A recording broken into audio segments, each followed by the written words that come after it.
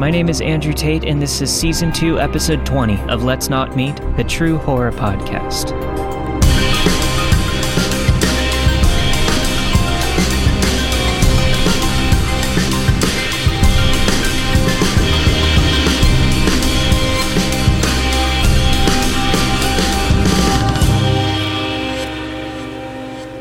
It's a bit out of the ordinary for me to release an episode in the middle of the week for Let's Not Meet, but there are a lot of new listeners recently, and I need to get everyone caught up on Tales from the Bottom before we get to the Halloween season finale special episode of Let's Not Meet this weekend, and Tales from the Bottom Part 3, 2 brand new stories from Reddit user EngineWorks. Now, if you are new to the podcast, I recommend going back one more episode and listening to Tales from the Bottom Part 1, because today I'm telling Part 2, and these both aired together a couple of years ago during the first run of Let's Not Meet.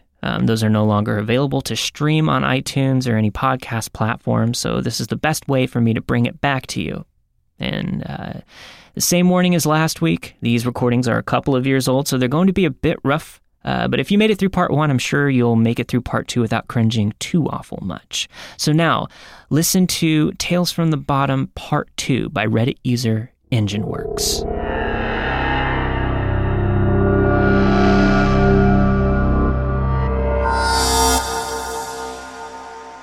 I have described the bottom in my other stories, and this is yet another of my experiences there. When this particular experience occurred, it was July of 1982, and I had just turned 13. As part of my birthday celebration, my parents took me and several of my friends to see Conan the Barbarian at the new walk-in theater in Liberty. This was quite a change from watching a movie from the bed of the truck at the drive-in. Instead of fighting off mosquitoes big enough to completely exsanguinate us and trying to be still enough so the big aluminum speaker didn't fall off the side rail of the truck bed, we were able to sit in air conditioning no less and enjoy our popcorn and sodas without welts and blood spatters. For several weeks after that, we all made swords out of anything that we could find and beat, slashed, hacked, and stabbed the crap out of anything we thought worthy of being a foe. Mostly this resulted in a bunch of decapitated weeds and flowers and a few slaughtered spiders. One of my friends got his father's machete, and we spent a happy afternoon seeing which of us could chop a sapling tree down in a single hack. We almost had a fist fight over who got to use it to kill a little snake when we found it. It disappeared before we even had a chance, though. Conan was the hero of the day for that summer, right up until we saw First Blood, just after Halloween. One day, we decided we needed to build our own Temple of Set. We didn't have a Princess Valeria, of course, but we thought it'd be cool to at least have a cave to stealthily invade. We had visions of tunnels and caverns and underground rooms filled with treasure to steal. After much arguing and discussion, we finally decided that the best location for our imaginary massacre would be at the bottom of one of those steep banks of the river by the sandbar. The following weekend, we all went out to the riverbank with our various instruments of destruction. We had a regular shovel, 2 sharpshooter shovels, a hatchet, and a pickaxe. The area we chose was at the bend in the river that was about a 10-minute walk from the road. The level of the river was low, and it left a great expanse of sandy shoreline in the bend where the sediment had built up into a sandbar that was high and dry when the river level was low. Over the years, the river had cut into the earth, leaving high banks at this particular bend that were maybe 12 or 15 feet above us. It was already undercut to an extent, and we had to clean out the trash and beer cans from the previous visitors before we could start working. We spent the following week digging into the side of the bank. We dug a hole about 10 feet deep and then began making our cavern.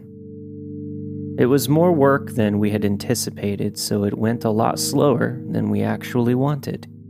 We usually worked in 10 or 15 minute bursts, and then we'd work on a squared off berm with the dirt that we'd evacuated to hide off the entrance. Before we finally got bored with the whole idea of multiple tunnels and caverns, We dug a tunnel about 3 feet in diameter and 10 feet deep into the bank of the river. At the end of the tunnel, we dug out an area that was more a small room than it was a cave. We made the floor as level as we could in an area that was about 10 feet on each side. The top or ceiling was probably 8 feet from the floor. We finally stopped at that height because we ran into the roots of some trees on the top of the bank, and we were tired from trying to expand it because we kept getting dirt and grit into our eyes and our mouths. We thought the end result was awesome, though. We dug little alcoves into the walls and put candles into them to provide lighting. It went from our own version of the Temple of Set to a little clubhouse. It was really cool inside when the weather was hot outside. It was even better when all the candles lit up the area in a horror movie type light. If you looked up, you could see the roots hanging down. We were all pretty proud of our accomplishment. We built the berm at the tunnel entrance up to about 6 feet high and made the outside look like it followed the natural slope of the sandbar. The end result was that if you were to walk along the shoreline and weren't actually looking for it, you would more than likely have walked past it without even noticing it. This became our home away from home and provided us with hour upon hour of fun and entertainment. We even camped out there a few times during the summer. One weekend we found that our little hidey hole had been used by someone else. When we crawled into our cave, we found several beer cans and a blanket and a pair of socks. Eventually, some of the older teens in the area were using it too. We spent that day discussing booby traps and other means to discourage the invaders from using our cave, but we finally decided that if we did anything to protect our cave, it would probably result in someone destroying it. Over the next few weeks, we found more beer cans, cigarette butts, and a crushed pack of Camels that was empty. Also, a styrofoam cooler without the lid, a frisbee, and a keychain with 3 or 4 keys on it. We put the styrofoam cooler upside down in the middle of the cave and left the keys sitting on it. The next time we returned, the keys had been replaced with a Budweiser that we all took turns sampling and a new box of candles. We had a lot of adventures in the cave that summer. We were Conan in the temple, we were Rambo in the mines, and it was the Castle of the Crystal from The Dark Crystal. Then one day we all met at the cave to find that part of the ceiling had collapsed. An area about the size of a big tractor tire had fallen, leaving even more roots showing. We got an old galvanized tub that was about the size of a turkey pan and tied a piece of clothesline we'd liberated to each handle. Jerry and I would pull the tub out and empty it after Terry and Bobby filled it inside the cave. After it was empty, they would pull it back inside and fill it again. We were about halfway finished when we heard the laughter. At first we thought it was whoever was using our cave when we weren't. We were a little excited to see who it was, but then we heard the voices that went with the laughter. It was Bubba Hane and his brother, Henry, also a couple of their friends. They were the bullies of our area. They were notorious for being the local toughs. They even walked around with their elbows cocked back and their chests puffed out. They all smoked and talked with language that would have caused me to get beaten half to death, and my mouth washed out with dish detergent if I'd ever been caught using it myself. Bubba was 19 or 20 and had been in jail several times. He was mean and quick to fight, and it didn't matter if you were half his size. He terrified all of us younger kids. We debated crawling into the cave and keeping quiet until they passed by, but if they knew about the cave, then we'd only be caught without anywhere to run. So we took off running in the opposite direction of the voices. We climbed up the bank and around the bend and circled back to watch from the top of the bank, where we were safe and able to run if necessary. As we watched from our elevated vantage point, they came around the bend. Bubba and Henry were pulling a small aluminum boat through the water with a rope tied to the loop in the front. The boat had an ice chest in it and several flathead catfish laying in it among the beer cans, and they were talking about finding even more fish. Evidently, they were planning to have a big fish fry. Walking along in front of them were Gerald and Ricky, also known for being less than friendly. They were both walking in the water, about chest deep along the far side of the riverbank. They were all wearing cut-off shorts and drinking beer. Ricky would stop occasionally and feel the wall of the bank under the water. As we watched, he disappeared under the sandy water for several seconds and then surfaced again and said, "Nothing." And they continued walking. They were talking about which girls would be at the event and who they hoped would come and who they'd like to hook up with. They were noodling for fish. Now, noodling is one of those activities that can be both exciting and dangerous. The way it works is you would look for where a catfish or a natural erosion has made a hole in the bottom of the riverbed.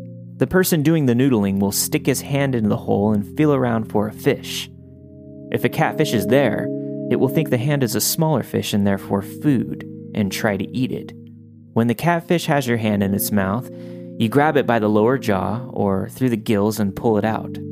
Obviously, any catfish with a mouth big enough to engulf your hand is a good-sized catfish, ranging in size from 20 to 60 pounds on average. The problem with doing this is occasionally you can get a fish that is actually too big to easily extract and doesn't want to let his lunch get away.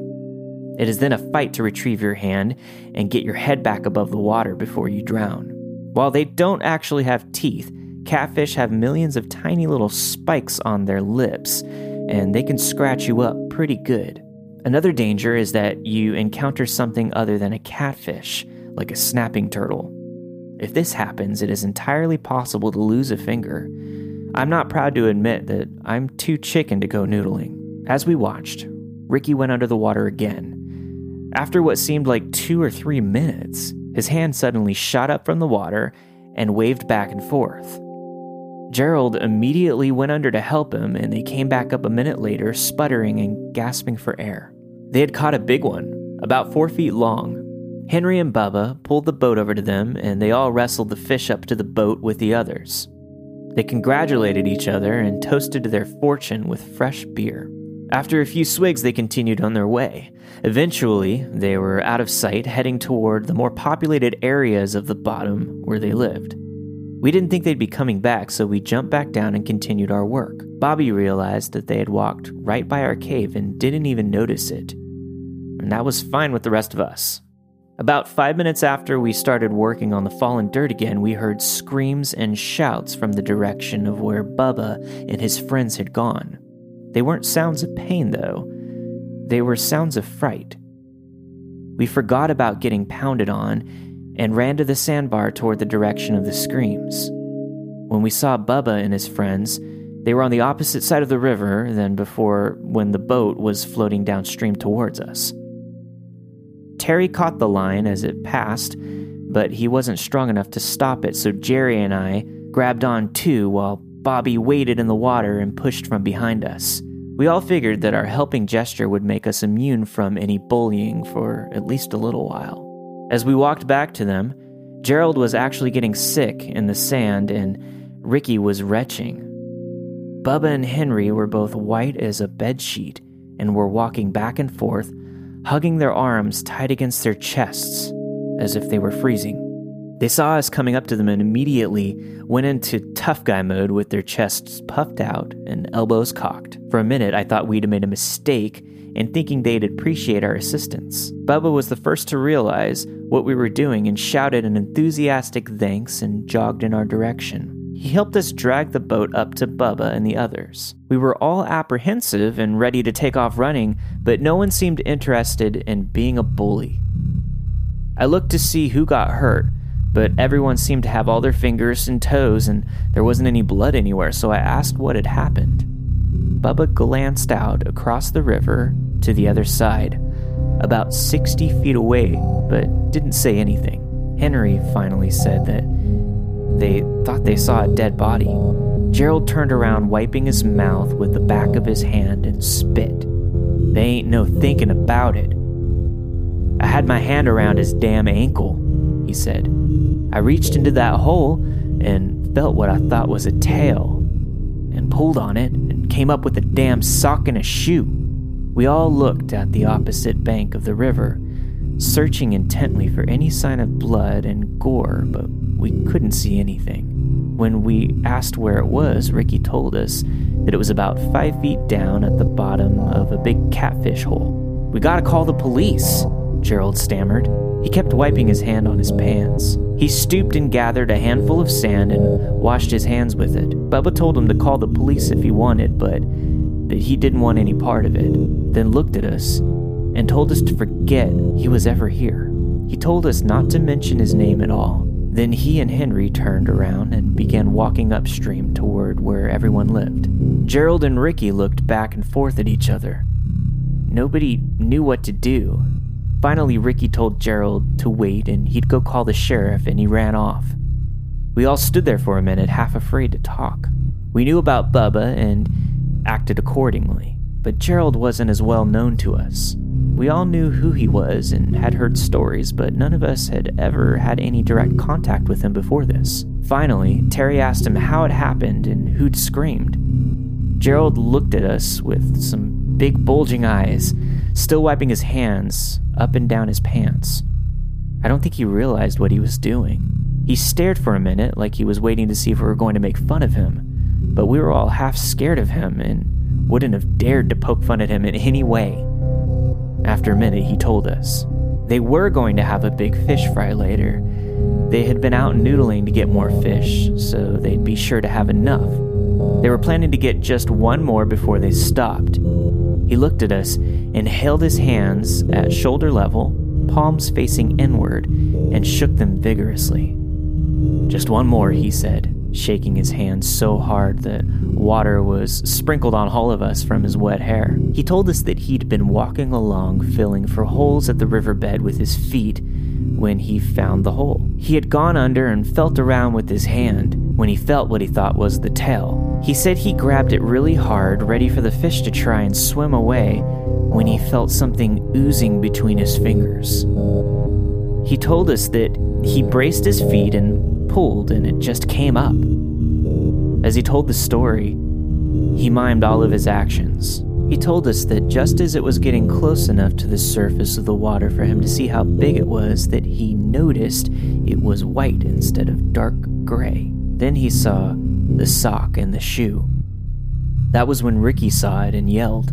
Ricky's sudden yell startled Gerald, who thought that the lake was alive. They both ran to the boat and told Bubba and Henry what they had seen. Bubba didn't believe him, so he and Henry waded over to the hole and found the body. In their rush to get away from it, they lost the boat. After a minute, we came around the bend, bringing the boat with us. Ricky came running back in a few minutes and announced that the sheriff was on his way. They hurriedly removed the ice chest and emptied out the cans from the boat, and Ricky took everything away. After another few minutes, he came walking back with 2 uniformed men. The sheriff listened as the story was told again. He took everyone's name and address and phone numbers. He went back to his car while the deputy asked Gerald and Ricky more questions. Was the body a male or female? Was the body white or black? Was it an adult or a child? Are you sure it was human and not an animal? After what seemed like 10 hours to us kids, but was probably less than an hour, the sheriff appeared again. He was walking with 4 other men who were all wearing wetsuits and had scuba gear. 2 of the men started taking a bunch of photos and plotted the area on a map, then took more photos from the bank above the hole and from where we were standing, then from the opposite bank on our side of the river. As the 2 men took the photos, the other 2 went underwater and confirmed that it was indeed a human body. 2 of the men went back to wherever they'd parked and returned to the table with another camera. As they returned, the sheriff told us that we should probably leave the area and stared at us until we took the hint and left. We ran back toward the cave and climbed the bank again, this time circling the opposite direction and sneaking to the edge of the bank overlooking the scene of the excitement. The scuba divers used the second camera to take more photos underwater. They couldn't have been very good photos because the water was only neck deep and they completely disappeared in the murkiness. After they finished taking photos, they brought a table out to the edge of the water. The table was actually a large float that 2 of the men held in place while the other 2 went underwater again. I don't know exactly what I was expecting to see, but this thing that they brought up out of the river actually gave me bad dreams for a few weeks afterwards. It was evidently a man. His face was swollen, and his eyes and ears were completely gone. His belly was huge. He was wearing blue shorts and only had one sock and one shoe. The thing that got me the most was his color. Gerald said he was white, but he was actually a dull gray color with darker gray and green spots, and he looked slimy. 2 of his fingers were just bone. His mouth was open, and as they rolled him over onto the float, a bunch of nasty water flowed out. As I watched them walk the float back over to the side of the river, I noticed more and more details. The skin covering his elbows and knees was completely gone. The part that I thought was his sock was actually skin. Evidently, when Gerald grabbed the leg and pulled on it, he'd separated the skin and it just slid down the ankle. And finally, the part that I remember the most, and the part that made me have all these bad dreams, was his head. No eyes, no ears, his mouth opened and full of who knows what. His facial skin was swollen and almost comical in size, but the skin around the tip of his chin was gone, just showing bone. From watching television and reading books, I'd expected the body to be locked stiff with rigor mortis, but it wasn't.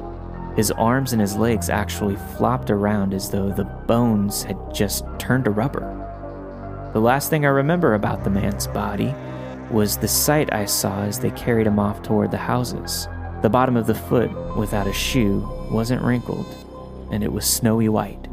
This was the first time I'd ever actually seen a dead person. Of course, I'd seen countless dead people on television and in the movies, but I'd never seen one in real life. I don't know if it was the reason for the bad dreams or if it was because of the condition of the body. It was probably a combination of the two. I never knew who he was or how he died. I asked my mother a few days later, and after yelling at me for being down at the river, she said she'd only heard about the police finding the body. We went to the cave a week or 2 later to see if there was anything new left in it, but it had been completely collapsed, leaving a huge divot at the top. One of the trees on top was still standing, but at a drunken angle. It had rained, and that was evidently enough to collapse the cave in on itself. None of us cared enough, though. The gruesome discovery had killed the magic of that place for us. The following summer, that whole side of the bank was gone, including the tree.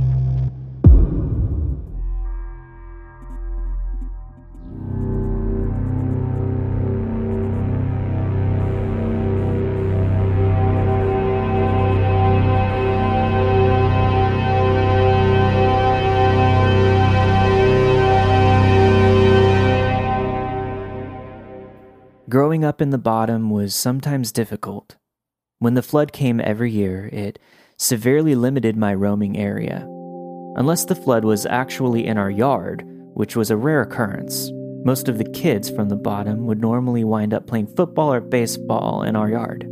There were probably 8 or 10 kids that would get together, the kids from the bottom and some of the other neighbors. We'd choose teams and play whatever game was popular at the moment. When we moved away in November of 1984, it was a sad time for me as I was leaving behind the only friends I'd ever known, some of whom I'd known since kindergarten. I was 15 when we moved away from Kenefick and the bottom. We moved for several reasons. My father got a better job offer in another state. My mother had attended college for cake decorating and wanted to start her own business in a bigger town, and our trailer was starting to show its age. I think the most important reason my parents decided to move was the population of Kenefick and the bottom had grown. It attracted less than perfect quality of residents. In the last few years that we lived there, the police were coming out more and more often. The bottom seemed to become a refuge for those who weren't on the best terms with the law enforcement community. There were more and more cars and trucks driving faster than it was safe at all hours of the night. It was a rare weekend that we didn't see blue and red lights go whizzing past our house and hear screaming sirens. One night, a helicopter landed in the field across from our house and was met by an ambulance a few minutes later. We heard later that someone had broken into a house at the bottom and had been shot. It wasn't that tight-knit little community anymore. There were more and more strange cars and strange paces. The summer of 1984 was eventful for me on several levels. I turned 15 in July and got my first razor, amongst many other gifts. My voice had finally stopped squeaking. I grew to 5'10", and I am now 6'1". I was a cornerback on the high school football team. Dad was teaching me to work on cars by fixing up an old 73 Cougar for me to have when I got my license, and I was in love with a girl who lived down the street from us. Her name was Heather, and she consumed my every thought, wish, and desire. We'd known each other since her family moved here about a year after us, and we'd ridden the bus together to school for almost 9 years. She was my first crush, my first kiss, my first love, my first heartbreak, and my first everything. Heather is a year younger than I am, and we went from hating each other in elementary school to tolerating each other in junior high. When I started high school, she was still in junior high, so we went to different schools. I can remember the first day I noticed her as something other than a skinny little black-haired girl from down the street. It was when school started after the Christmas vacation, and she got on the bus and was wearing new glasses. Weird, I know, but those glasses seemed to magnify the prettiest green eyes I'd ever seen. She caught me staring at her as she walked by to sit with her friend and smiled at me. Braces! Wow. By the time she started high school the next year, we were a serious item. Her mother and my mother were good friends, and her mother would always say something that would embarrass the crap out of me. You two will have the cutest kids, or, oh, I think I hear wedding bells. Of course she was teasing, but still. Every time we left her house to go for a walk or to do homework or whatever, her dad would give me the sternest look and would say, "Be nice." I knew exactly what he meant, and I was always nice, for the most part. Heather had diabetes, and it always amazed me that she got shots every single day. I mean, every single solitary day. I was in awe of her bravery and how she just shrugged it off as part of life.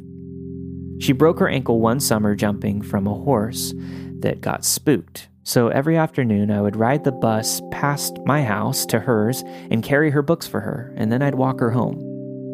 Her mother would always invite me in to stay for dinner, but I never did.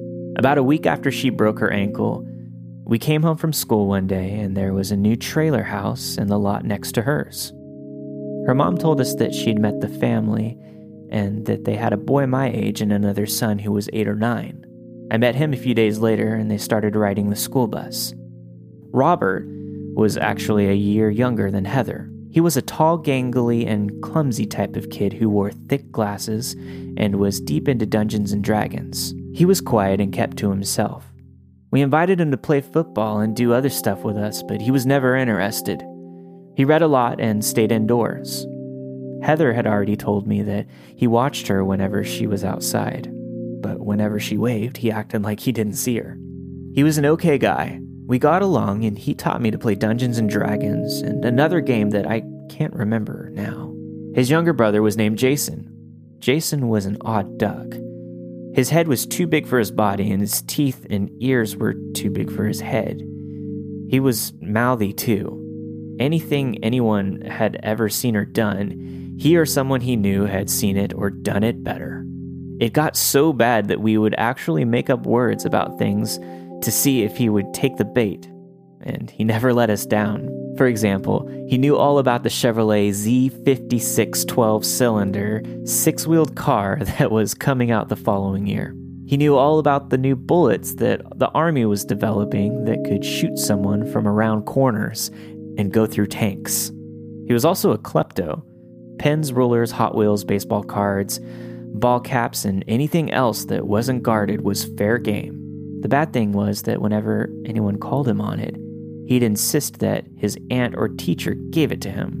Robert and even his mother would always validate his story. Jason was always the instigator. He would tell one kid that the other kid was talking about him just to see the reaction. Whenever we played a game, he would always want a do-over if things didn't go his way, and if we refused, he'd say we were cheaters and liars. It didn't take very long for Jason to become unwelcomed around us. One day, Heather caught him behind their well house bent over something. She asked what he was doing, but he didn't hear, so she walked over to see. He found a dead bird and was pulling the feathers and skin off of it. Heather said that she screamed and asked what he was doing. She said that he never moved. He just looked over his shoulder at her with a spooky grin and said, "I wanted the skull." About a month later, Heather's father caught him inside the well house putting wrenches into his pockets. He grabbed Jason by the arm and took him to his house to make him admit to his mother that he was stealing. When Jason's mother opened the door and saw her baby being held by the arm, she went crazy and started yelling at Heather's father, telling him that he was going to get sued. As Heather was telling me all of this at her kitchen table, her dad walked by and said that Jason was a damned creepy little kid. One day, a week or so later, Robert showed up at my house and asked if I'd seen Jason. He was supposed to come home for dinner, and it was almost dark. I hadn't seen Jason, and I relayed this to Robert. My mother heard Robert asking me about this and told him that she'd seen Jason over in the field across the road. She said that he was playing with a dog in the door of the abandoned barn about an hour earlier. Robert and Jason missed school the next 2 or 3 days, and the next time I saw Robert on the bus, he told me that he'd found Jason in the barn with the dog. Jason had killed the dog and was skinning it. He told me that he had blood all over him, like he'd played in it.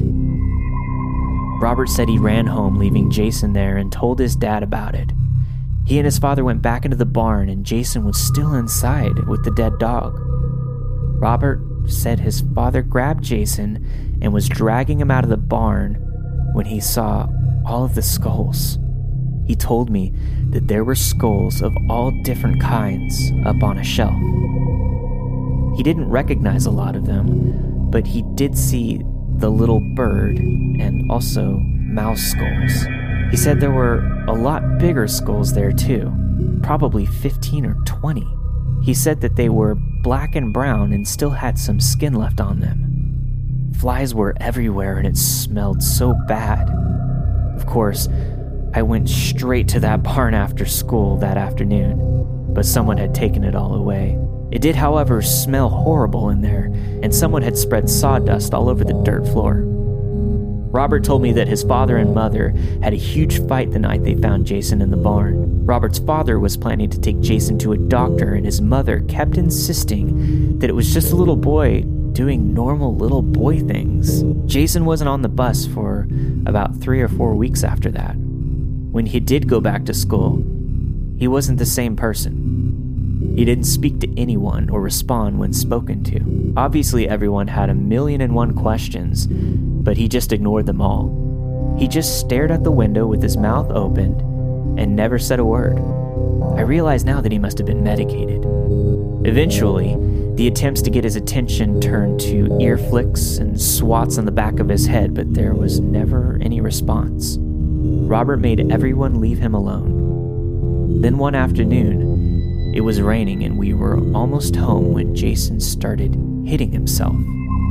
At first, no one noticed, but then Bobby Burrows turned around in his seat and told Robert that Jason was hitting himself in the face and that he was getting blood all over his clothes.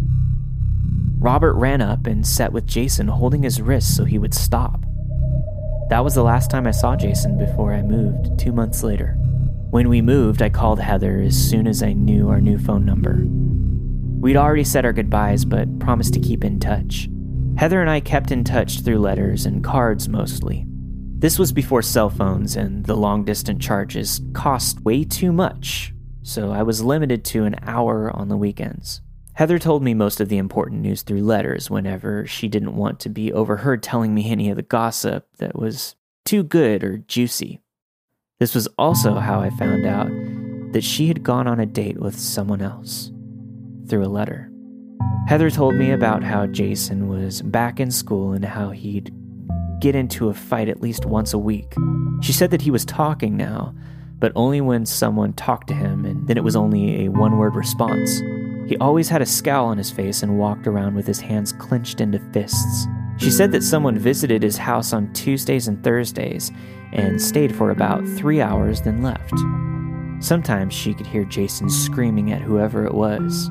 She told me that it was getting weirder and weirder every day, that he was up all hours of the night standing at his window and looking outside for hours. Heather told me that she thought Jason's mom was on drugs. Eventually, she'd spoken to Heather and called her Stephanie one time and Sandra the next. Over the next few years, Heather and I continued to keep in touch. She told me about her prom and even sent pictures. By this time, I had met my next love and wasn't too bothered by someone else kissing on Heather. Actually, I was jealous, but I never said so. I graduated high school in 1986 and sent Heather an invitation. She graduated in 1987 and sent me one to hers in return. I still have it somewhere. She also sent a wedding announcement the following year. That one hit me pretty hard, but by then I was able to genuinely be happy for her. They didn't get married though, and I cried with Heather over the phone when she told me about their breakup. I got engaged myself about 6 months later and joined the Army 2 months after that. We still sent letters and cards several times a year. Occasionally, there would be a tidbit about Jason. He stole a bunch of stuff from other cars that were parked by our old house when the flood came one summer. Someone saw him going from car to car and called the police. He broke all of the windows out of another neighbor's house while they were gone for the weekend. He got caught shooting a pellet gun at someone's horses once. He was also accused of molesting a little girl from the bottom, but nothing ever came of that. In December of 1990, my unit went to Saudi Arabia for Desert Storm and Desert Shield. I sent Heather my APO address and told her how my fiancé had dumped me the previous month. She sent back a box of homemade chocolate chip cookies with a note that said not to worry, that they weren't sugar-free. She made me promise to be careful and told me that she was afraid for me and to promise to write as often as I could, which I did. I got a letter from her in the last part of May in 1991 that she had sent about 3 weeks earlier. We were still overseas and had no clue when we'd get to come home again. When I opened the letter, there was also a newspaper clipping. The clipping was from a local newspaper and was a story about a 15-year-old youth who shot another neighbor in an attempted robbery and was being charged with murder. The name of the youth was withheld because of his age, but it listed the name of the woman, Valerie. At first I thought Heather sent the clipping because we both knew Valerie. She lived 2 houses down from me, between the house where I lived and Heather's. She was a nice, bubbly, and happy woman. She had a huge Great Dane named Ron too, and she painted. She was one of those people who was never in a bad mood and never had a bad thing to say about anyone. She was one of those few genuinely nice people that I had ever known. She was one of those people who made the world better just by being in it. My heart stopped for a minute when I realized that it was her who had been shot. I harbored a secret crush on Valerie when I lived there. After I read the clipping, I read Heather's letter. After she told me that she hoped I was okay and would be coming home soon, she relayed what had happened. Evidently, Jason had met some of the rougher elements who lived in the bottom and started using drugs. He'd been in some more trouble here and there, and it got worse after his mother left earlier that year. Robert got married and moved to another town. He visited one night and he and Jason got into a huge fight. Heather was able to hear everything because it was a cool night and she'd opened the windows for some fresh air. Her parents were gone somewhere and the air conditioner, which was a window unit, was too loud. She told me that one of them got pushed into the window and broke it. She said that Jason was screaming so loud that his voice would crack, and after about 15 minutes, it got quiet. Then Robert left. Heather said that she could hear Jason crying and ranting and screaming to himself. Then she saw him walking in the front yard of her house toward Valerie's place. Valerie's husband worked at a grocery store called Brookshire Brothers in Dayton during the day and went to college at night. He was also in the National Guard and was gone 1 weekend a month. and 2 weeks during the summer. And instead of getting up early on Saturday morning and driving to wherever he went for his National Guard weekends, he would leave on Friday night. Whenever he was gone, Valerie's niece would stay with her. Jason was in love with her niece. I can't remember her name, and I never knew her when I lived there. Heather told me that she didn't give it much thought because she was trying to concentrate on her books. But then she heard shouting and saw Jason storming back to his house. She just assumed that Valerie didn't want him at her house, especially if he was high on something. Heather, who was a junior in college at this time, was studying and forgot all about it until she heard somebody shouting again from Valerie's place about half an hour later. She said that she could hear crying too. She could also hear Jason shouting. She turned off her desk lamp so that she could see outside the window better when she looked. The front door of Valerie's house was standing open. Heather said that she was just getting ready to call the police when she heard the shot and saw Jason run out the door and head back to his own house. Heather said it scared her so bad that she couldn't move. She sat in the dark watching and listening, but afraid to draw attention to herself by moving or making any noise. Heather said that he was home for about 15 minutes and then got into his car and left. When he was out of sight, she ran over to Valerie's house. Mr. Vita, who lived between Heather and Valerie, was also there and was calling the police. Valerie's niece was sitting out on the sofa with her legs pulled up to her chest, hugging her knees. She was crying hysterically. Mr. Vita wouldn't let Heather go into the bedroom. Heather said that he told her in a voice that was much older than it should have been to keep the door closed, that she didn't want to see anything in there. Then he told her to take care of the little girl. They waited until the authorities arrived. Heather went on to tell me that according to the niece's statement, Jason asked if he could sit and talk for a few minutes, but Valerie didn't think it was a good idea. The niece said that his nose and lip were bleeding and that he had cuts or scratches on one arm and that they were bleeding. Valerie asked him to leave, and when he didn't, she got up to call the police, and that's when he started shouting and left. The girl said that it was about 20 minutes later, something hit the side of the house, and Rontu started barking. When Valerie opened the door to see what had happened, a man in a black ski mask forced her back inside with a pistol in the face. He made her lock Rontu in the bathroom and threatened to shoot him if she didn't do as he asked. When he talked, the niece recognized his voice and recognized the cuts on his arm. After the dog was in the bathroom, he made them go into the bedroom and lay face down on the bed. He wanted to know if they had any money, and they told him that there was money in their purses. The niece said he was silent for a minute, and then she heard the gunshot and felt the bed jerk. Then she heard Jason run out of the house. The police found Jason a few hours later at a friend's house where he was arrested. Jason was later tried as an adult and sent to prison. I don't remember the length of the sentence. As far as I know, he's still incarcerated. I remember him being a little weird kid. I can remember talking about him to some of my new friends after I'd moved and telling them that he was the type of kid that would grow up to be a terrorist or lead a cult. I guess I had him pegged from the start. If you're wondering about Heather and I, we eventually got married, but not to each other. She married a man that she had met her senior year of college, and they moved to Texas with 2 girls now. I married a woman from Argentina and have been happy ever since. It's funny how sometimes life works out for the best in spite of some very bad times.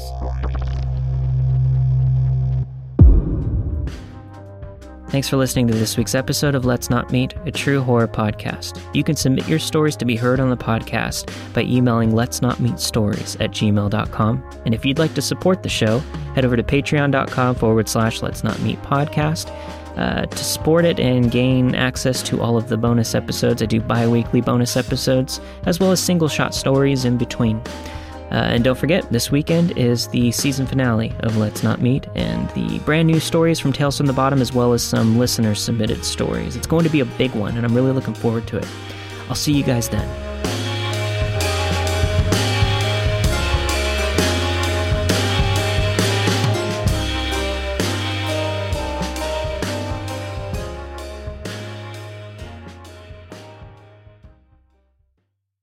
This episode is sponsored by Schwans.com. What are you having for dinner tonight? Good question.